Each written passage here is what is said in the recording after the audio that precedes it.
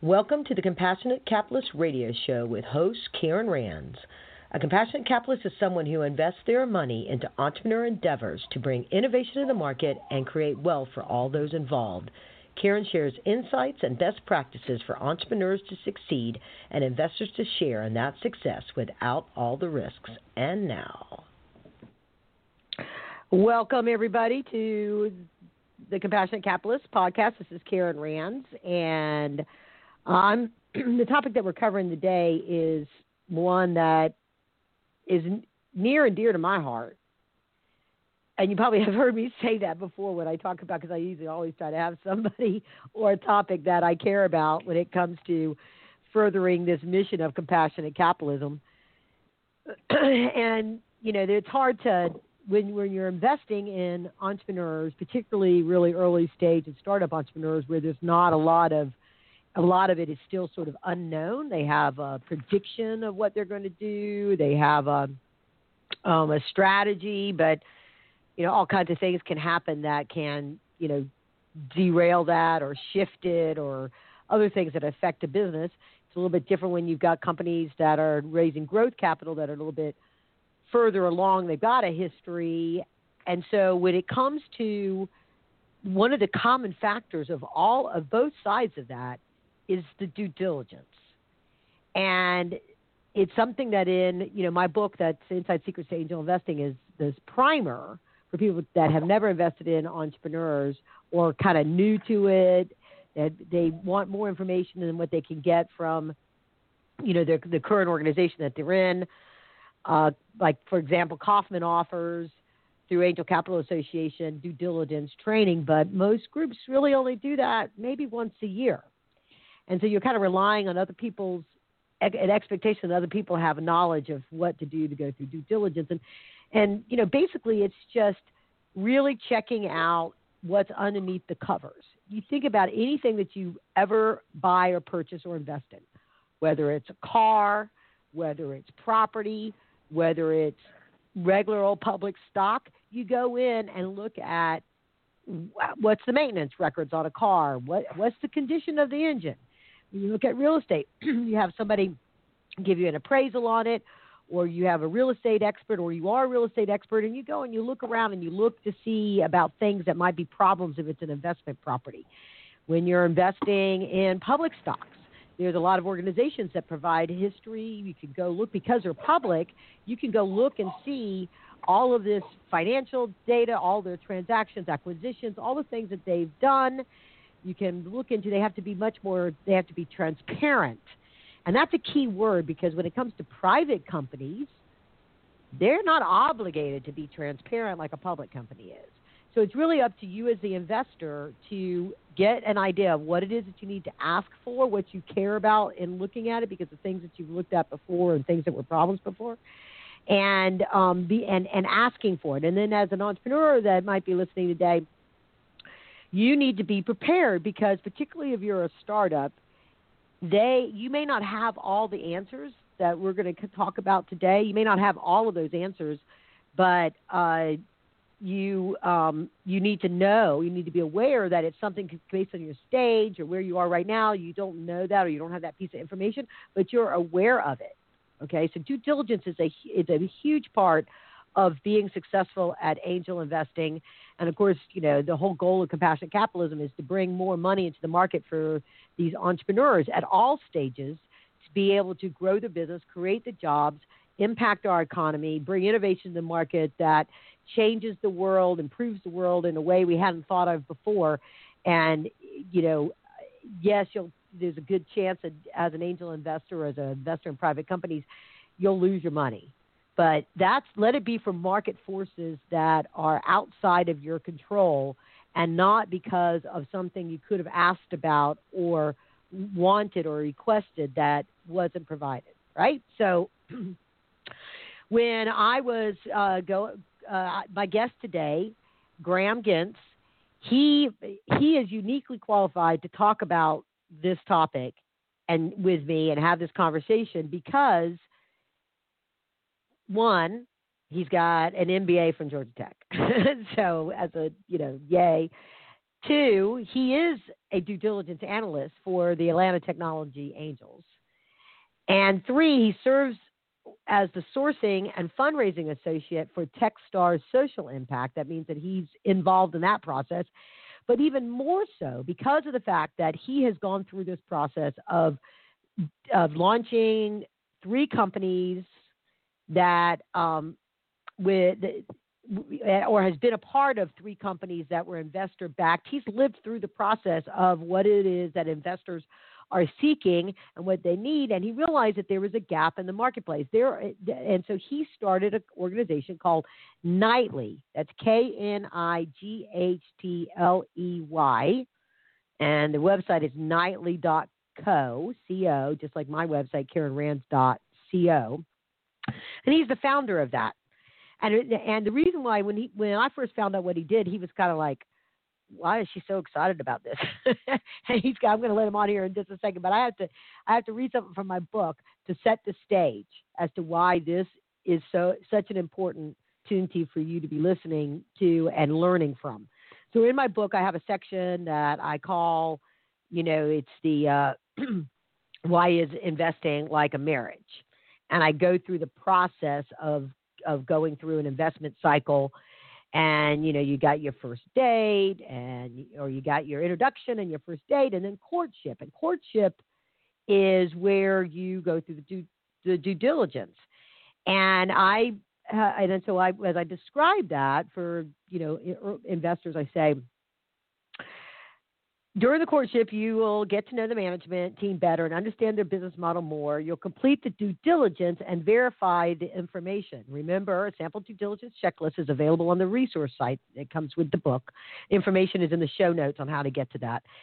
The company should have their due diligence information together and available when you ask, either as part of their investor relations portal or in a physical book that you can review at the company offices.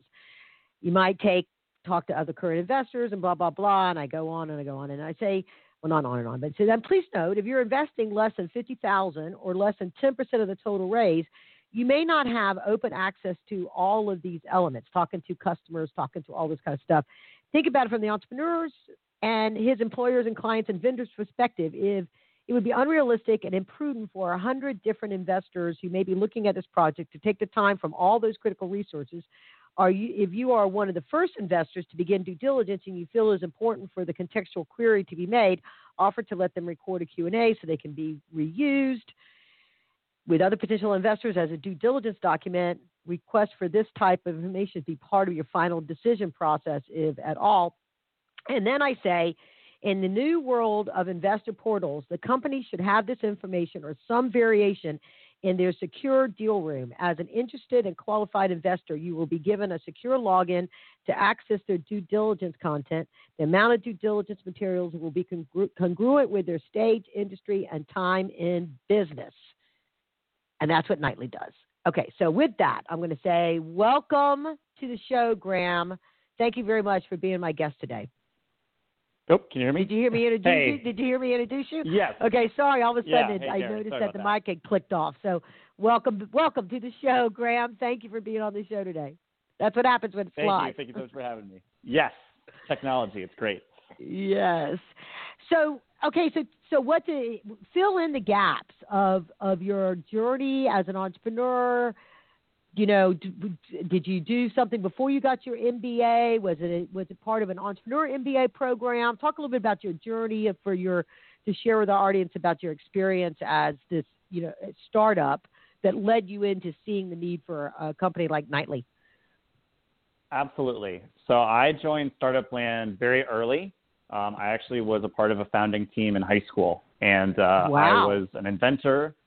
Yeah, we accidentally invented something that was a high school science fair project. And lucky for me, I had great mentors and great people around me.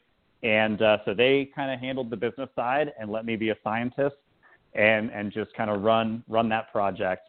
And ultimately, it was very successful. We were able to earn 5 patents and ended up licensing all the technology to a major company where I was basically acqui-hired to come and run the project there. Wow. So in hindsight, I wish I would have paid a lot more attention to the business stuff. So for all those technical people out there, like, ask your CEO some more questions and understand what's happening.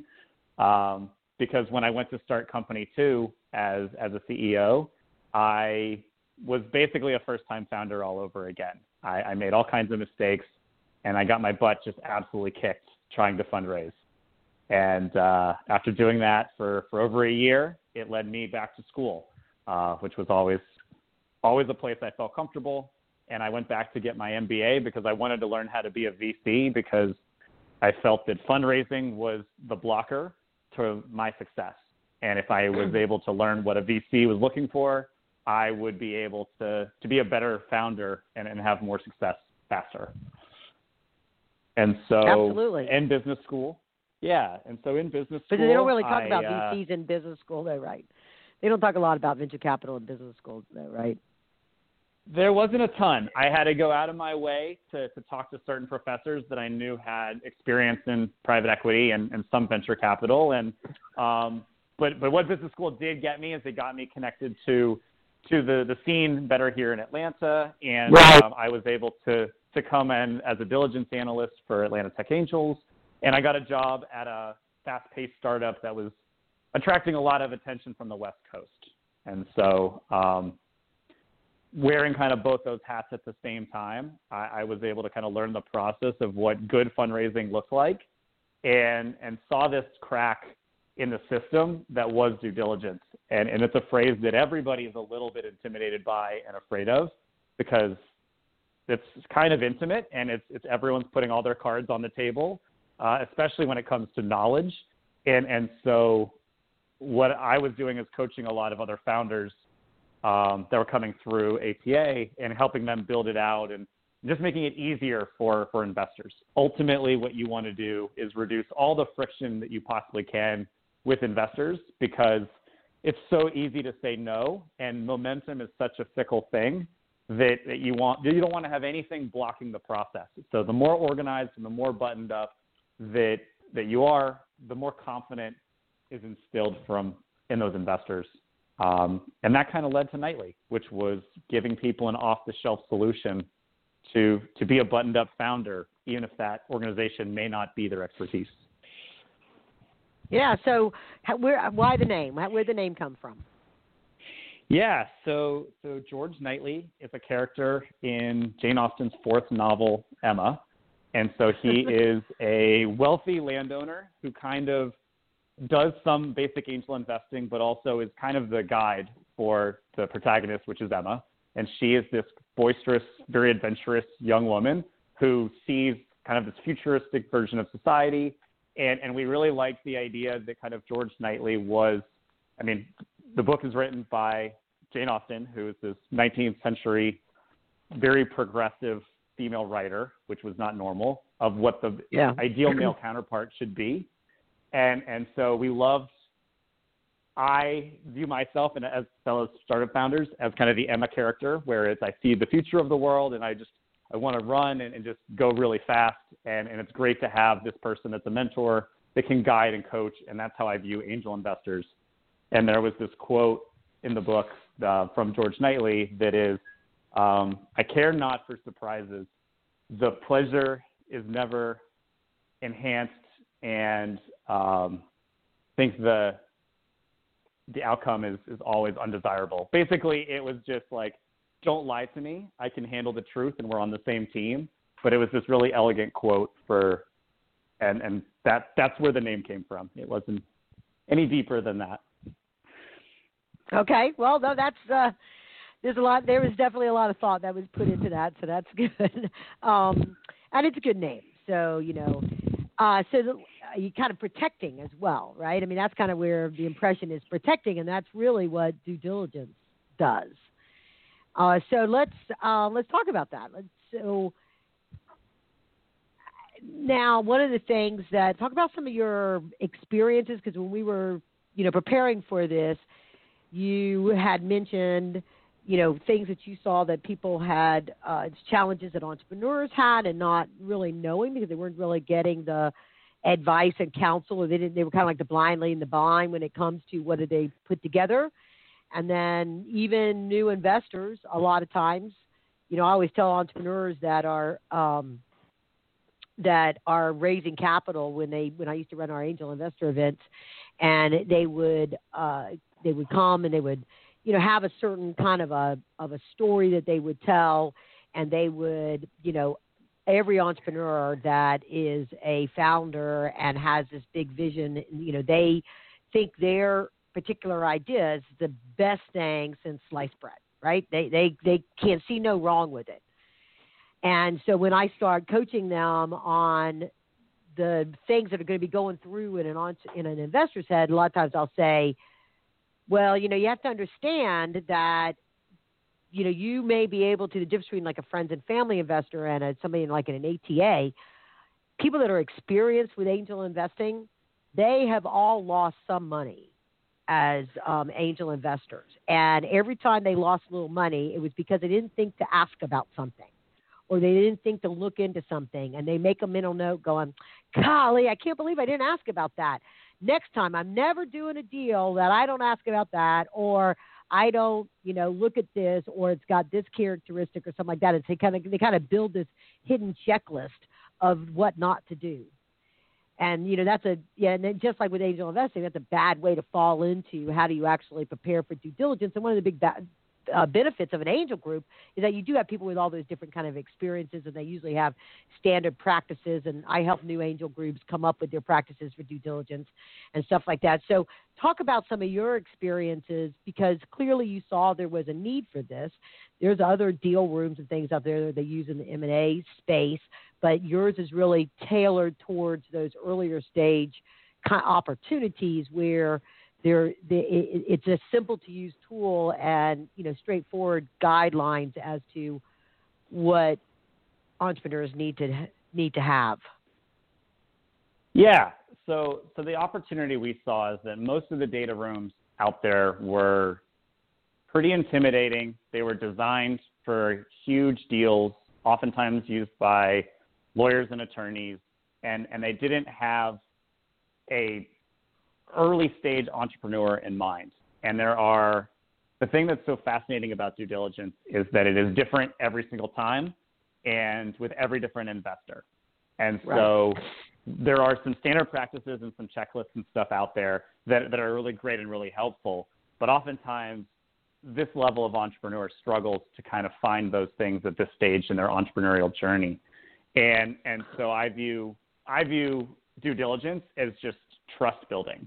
And that's really what that process is. And what I saw in kind of my experience working on both sides of the table, both as a founder and as an investor, was just that awkward of not knowing what to ask for, or people not communicating properly, was just creating all of this friction and little pieces of conflict that ultimately just hindered the trust building process. And like I said, investors are always looking for outs when it comes to an investment opportunity, because by nature, a startup will always be more stable next week than it was the past week.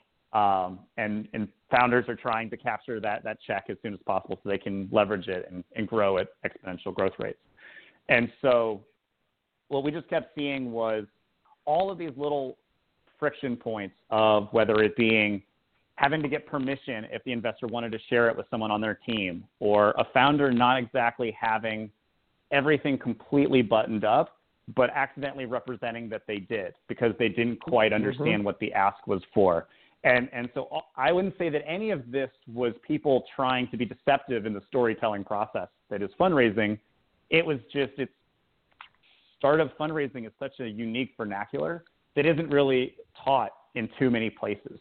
And now there are way more resources like this and other podcasts and blogs.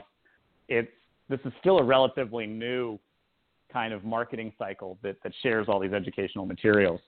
And that's the problem that we're trying to bring to light and just ease a lot of those friction points with Nightly. Right. There's because I've seen where a lot of times, particularly startups, will use language. In one case, they'll use language that's all very iffy, and then on the other end, they'll present themselves, as you say, as if they are further along. And then a point that you made when we were talking before was that in the usual process that angel groups use, where you go through GUST or something like that to do an application, then, they may not get around to looking at your application until 30, 60 days later when they come back to you. And things have changed, right? I mean, you've been in these startups. How fast do things change in 60 days?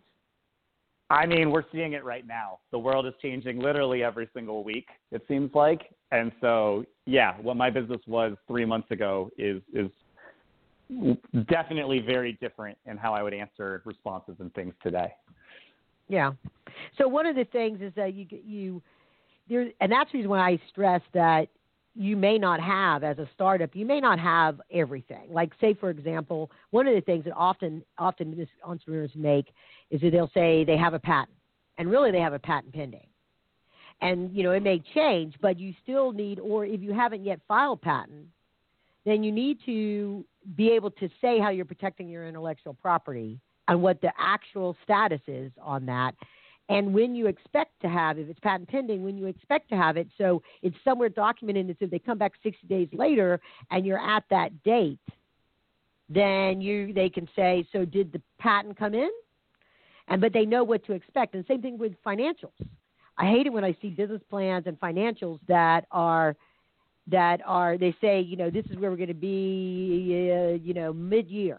And it's mid-year and they haven't even really started yet because they actually haven't gotten their money. And so it needs to be, this is where we'll be 6 months after funding. Things like that you don't really think about because you just do it. But to an investor that's looking at this, they really, really love the deal. And they really, really think that, oh, my God, this gal has done something that I can't believe nobody else has thought of. And they might give you grace on one or two of those things and coach you through it and be active, particularly if you get into a program like one of these incubators and accelerators that have mentors and stuff like that.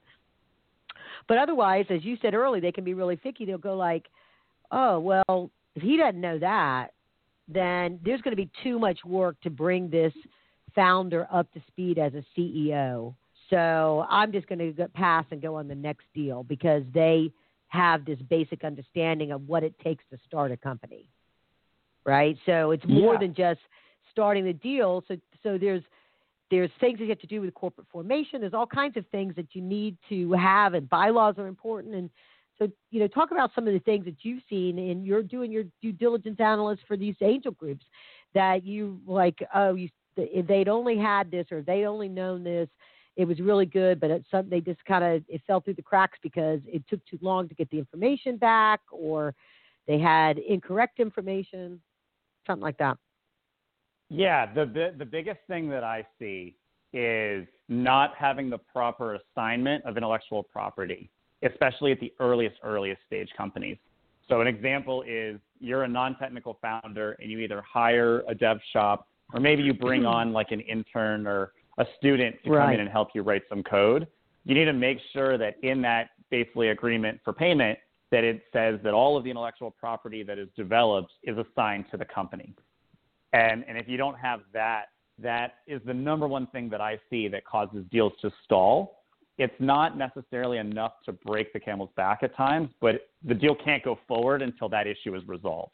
And like I said, momentum is everything, because once that little piece of trust or that moment of doubt enters into someone's into their minds, it's really hard to pull them back in. Because also what a lot of founders forget is that investors get so many opportunities.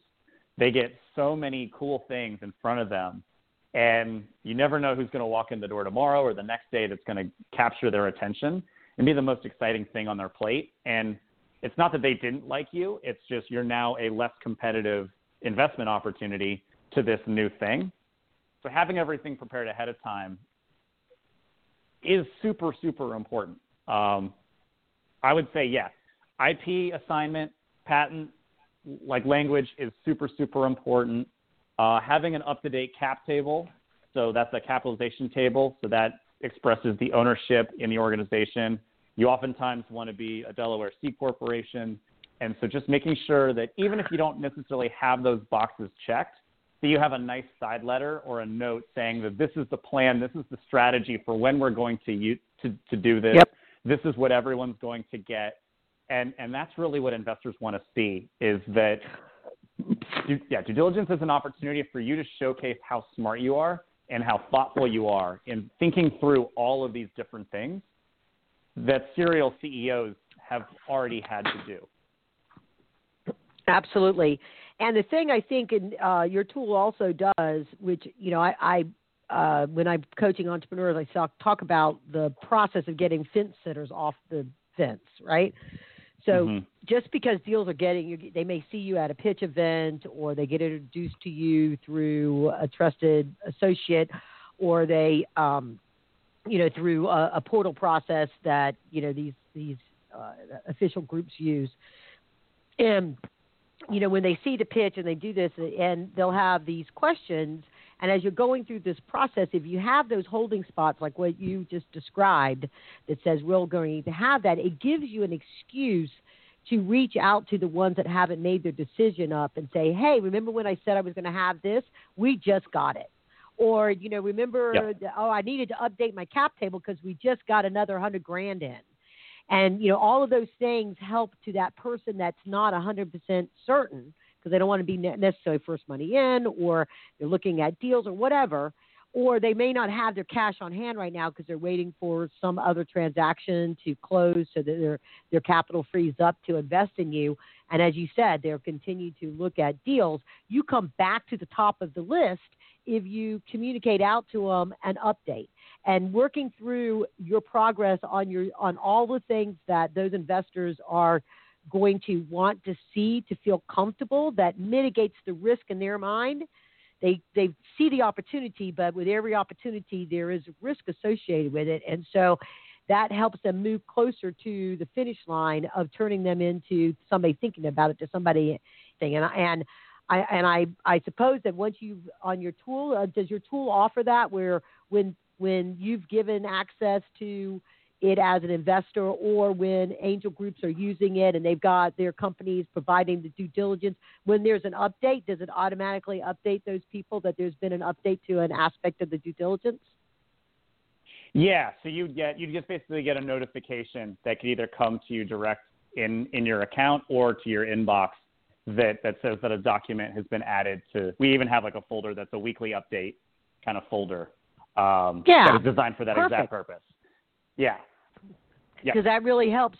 They know you're not stagnant.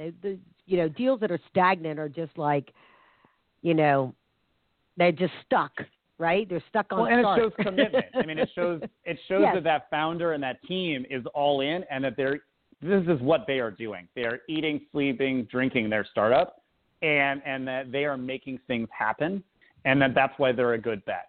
Because, to your point, risk is all over this industry, and you're competing against the other people around you to show that you're the best bet. And now it still may be very, very risky, and that's where kind of the upside potential has to be there. But ultimately, one of the easy ways, having an organized data room and being buttoned up is a pure hustle play. It is something that every founder is capable of. It's just putting in the time, the energy, and the work. And what we wanted to do was make sure that we can maximize that work and maximize that efficiency to get you buttoned up really quickly without having to spend days and days and days preparing for this process that is so unique to the individual investment opportunity. And so when the difference, and just to make it a note for companies that are either raising capital through a general solicitation mode, so of course that's interstate exemptions, Reg CF, 506C, and Reg A+. If you're raising capital through any of those things, the odds of you actually seeing, forget about COVID-19 and everything being virtual right now, but, the odds of you seeing your investors or your investors seeing you eyeball to eyeball other than a video call is really rare. And so a lot of the traditional way of doing due diligence has been in face-to-face type meetings, and you're developing this relationship, and there's a certain amount of gut feel that investors will have. But when you get into the world of doing general solicitation, the good chunk of your capital is not going to come from investors that you've ever met, or likewise they've never met you. So due diligence becomes even more important because you have to have the level of credibility that almost a public company has with its transparency of access to information, and why portals are even more important. Then, because they have to have this super comfort level, they're not going to get a gut feel from meeting you on this or shaking your hand or whatever it might be. So you have to, this process of building the due diligence is even more important. And some things, if your company has been around for a few years, the level of your financials, your customer agreements, the legal work of validating all your employee agreements, all that kind of stuff has to be in there too. Whereas a startup, you're not going to have that kind of stuff because you have to have your customer agreements. You might need to have what your agreement will look like, right? Even when you're doing a SaaS app and you may not be up and running yet, you're going to have something that people sign off on when they start to use your application. So do you have that document created, or at least a framework of a document? And maybe it hasn't had full legal review because you haven't had the money to do that, but you still should have those kinds of pieces and parts that say you are open for business and ready to go. And as soon as you get your money, it's off to the races. Exactly. Because, you're trying to get effectively strangers to trust you with hundreds of thousands, if not millions of dollars. And most people have never done this before. And it's exactly that. You're building that trust and earning that faith. And you just have to think of it from their perspective. If somebody had some cracks and some obvious kind of loose ends, the answer is really simple. It's not a no. It's, well, why don't you come back in 3 months after you've taken care of some of these things, and we'll reevaluate. Mm-hmm. In a world where coronavirus hits, like anybody who was fundraising on January 1st has a different strategy March 1st because the world was different. And it's fickle. There's no, with angel investors especially, it's their own money. They can do it at their own thesis. And if the trust isn't there, I can tell you almost no deal is going to happen. Mm-hmm. And I've seen due diligence materials that are well done make a deal move quicker, absolutely than not. So I want to take this time as we're kind of rounding the half-hour mark to remind people to go to Knightly, KNIGHTLEY.co, so that you can, check it out. If you want to see a video of how it works, go to LinkedIn, get on LinkedIn, look up Knightly, and go to the company page, and there's a video there that actually shows a demo of how the whole thing works for investors and entrepreneurs. It's really quite, the right word I'm looking for, reassuring that it has the framework for what an entrepreneur and an investor, a new investor, an independent investor, an investor group will want to see. And then you have the, so it's good that way. And also, if you're interested in trying it out, Graham has been generous enough to offer the listeners a free month with you sign up using the code Karen, my name, Karen, as the passcode. And then you have to put a credit card in for whichever program you're signing up for, but it won't bill you for 30 days. So you can try it out and see how you like it. And it's actually really affordable as well. I was real impressed with how affordable it is for startup entrepreneurs. So anything you want to add, some potential other gotchas or recommendations, aha moment, if I'd only remembered to do this or something like that you'd like to share with our listeners? I think, as a founder, you're always learning, and it's cringeworthy to look back, I think, throughout the whole process. And I think it just doesn't matter how experienced you are as a founder or as an investor. You look back at what you were doing 3 months ago, 6 months ago, a year ago, and you just want to laugh. So I would just tell everyone to remember that this is a process, and it's okay if this is really terrifying. And I promise that you have it in you to grow into this.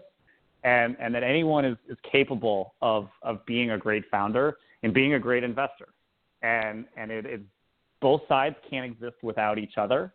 And I think that both sides kind of forget that sometimes, that we're all on the same team. we're all one ecosystem, and that we need each other to make the world go. And so anything that you can be doing to just increase the strength of the relationship and just make you more interesting and easier to work with, I just think is a great standard practice.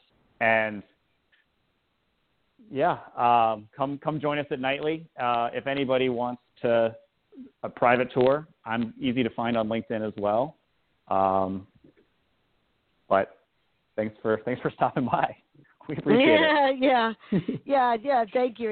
And I think a word that you said in there is optimal. It's the relationship and how you build that relationship of trust. You know, our days of, we don't know when if there will ever be a back to normal thing of, breaking bread or having a cup of coffee and developing a relationship, and a lot of that gut feel that early stage investors have. It's when they decide on deal A versus deal B or whatever, it's going to be harder for that to come about. So you have to look at things that give them comfort and their ability to trust each other, right? It's trusting the entrepreneurs need to trust the investor, and investors need to trust the entrepreneurs. And, that it really comes down to the due diligence. Do you know your business segment and what you're going to do well enough to know what you need to know? Or if you don't know what you need to know, you've got a plan to get it, or you've got people around you that can help you navigate that. And, one of the things I also use compassionate capitalists to describe, because one thing that when you're balancing, you as an entrepreneur, you're balancing fear of the unknown and will I be successful, will I fail? It's the passion that you have that whatever you're trying to do is going to change the world. Okay, it's your passion that you have. And if you can hold on to the passion, it will help you overcome that fear. And then just be, not delusional about your passion, but be, realistic on what you need to do to make that happen. And I tell new investors that are getting into it, yes, the capitalist side of this is you want to make money. Everybody wants to make money. But instead of, assuming all the risk of, a lot of times some executives will reach this point, they call it like a midlife crisis, where they go, oh, I've always wanted to be an entrepreneur, so I'm going to go out and I'm going to be an entrepreneur. And they have no idea that the job that they had as an executive of a company with 100 employees is nothing like the job you'll have as the founder of a company that has, half a dozen maybe, or some part-timers and independent contractors. And, you got to do, you're the one-armed paper hanger, right? Wallpaper hanger. And so, you've got to do it all. And so you're going through that. So you as an investor don't have to assume all that risk. You can attach yourself to the passion of an entrepreneur that is willing to commit 110, 120% to this passion that they have. And you can be compassionate, put that company's passion into your portfolio as a capitalist and make money helping them to achieve that. And that's the other definition of compassionate capitalist. And Graham, what you're doing with Nightly is a big piece of that puzzle, and I thank you very much. I certainly appreciate that. It is a pleasure to get to talk to people in the startup ecosystem every single day, and building products and serving that community is actually a pretty great dream come true moment. And so we're going to be around. We're not going anywhere. This is just the beginning. But we're going to try to make all this a lot easier and a lot more accessible for a lot more people on both sides, on both the founder side and the investor side. So that's our mission. Okay. All right. And with that, thank you very much for being on the show. I always close out with onwards and upwards. And you're going to, if you stay tuned, you'll get to listen to a closing audio that talks about some of our sponsors and services. So thank you very much, Graham, for joining me today, and looking forward to doing business with you in the future. Thank you for listening to the Compassionate Capitalist Podcast Radio, where we encourage individual investment in entrepreneurs to create generational wealth and best practices for small businesses to succeed. Help us spread the word about compassionate capitalism by sharing this podcast with your friends and colleagues. The Compassionate Capitalist podcast is available on most podcast platforms, including iTunes, Apple Podcasts, TuneIn, Stitcher, Google Podcasts, and many more. In production for over 10 years, there are over 180 episodes available for your listening and educational pleasure. With over 130,000 downloads, this podcast is rapidly becoming the top podcast for investors and entrepreneurs to get the information they need to create generational wealth through entrepreneurism. This podcast is brought to you by the Business Power Tools, which offers an online collaborative environment for leadership teams to prepare business plans, marketing strategies, financial modeling needed to attract capital and scale a business. Also, Lendio as a entrepreneurs resource portal providing access to dozens of lenders offering short-term and long-term debt to help business owners manage their financial cash flow and growth capital needs. BizX, creating affordable advertising resources and other tools for entrepreneurs to succeed and create awareness and trust with their customer base. And Launch Funding Network, part of Cougaran Capital Holdings. It's a network of hundreds of angel investors, investor clubs and networks, venture capital firms, private equity funds, family offices, investment bankers, and lenders. Please visit KarenRands.co to learn more about the Launch Funding Network and our sponsors, and to sign up to get our Compassionate Capitalist coffee break and learn more about how we can help you succeed.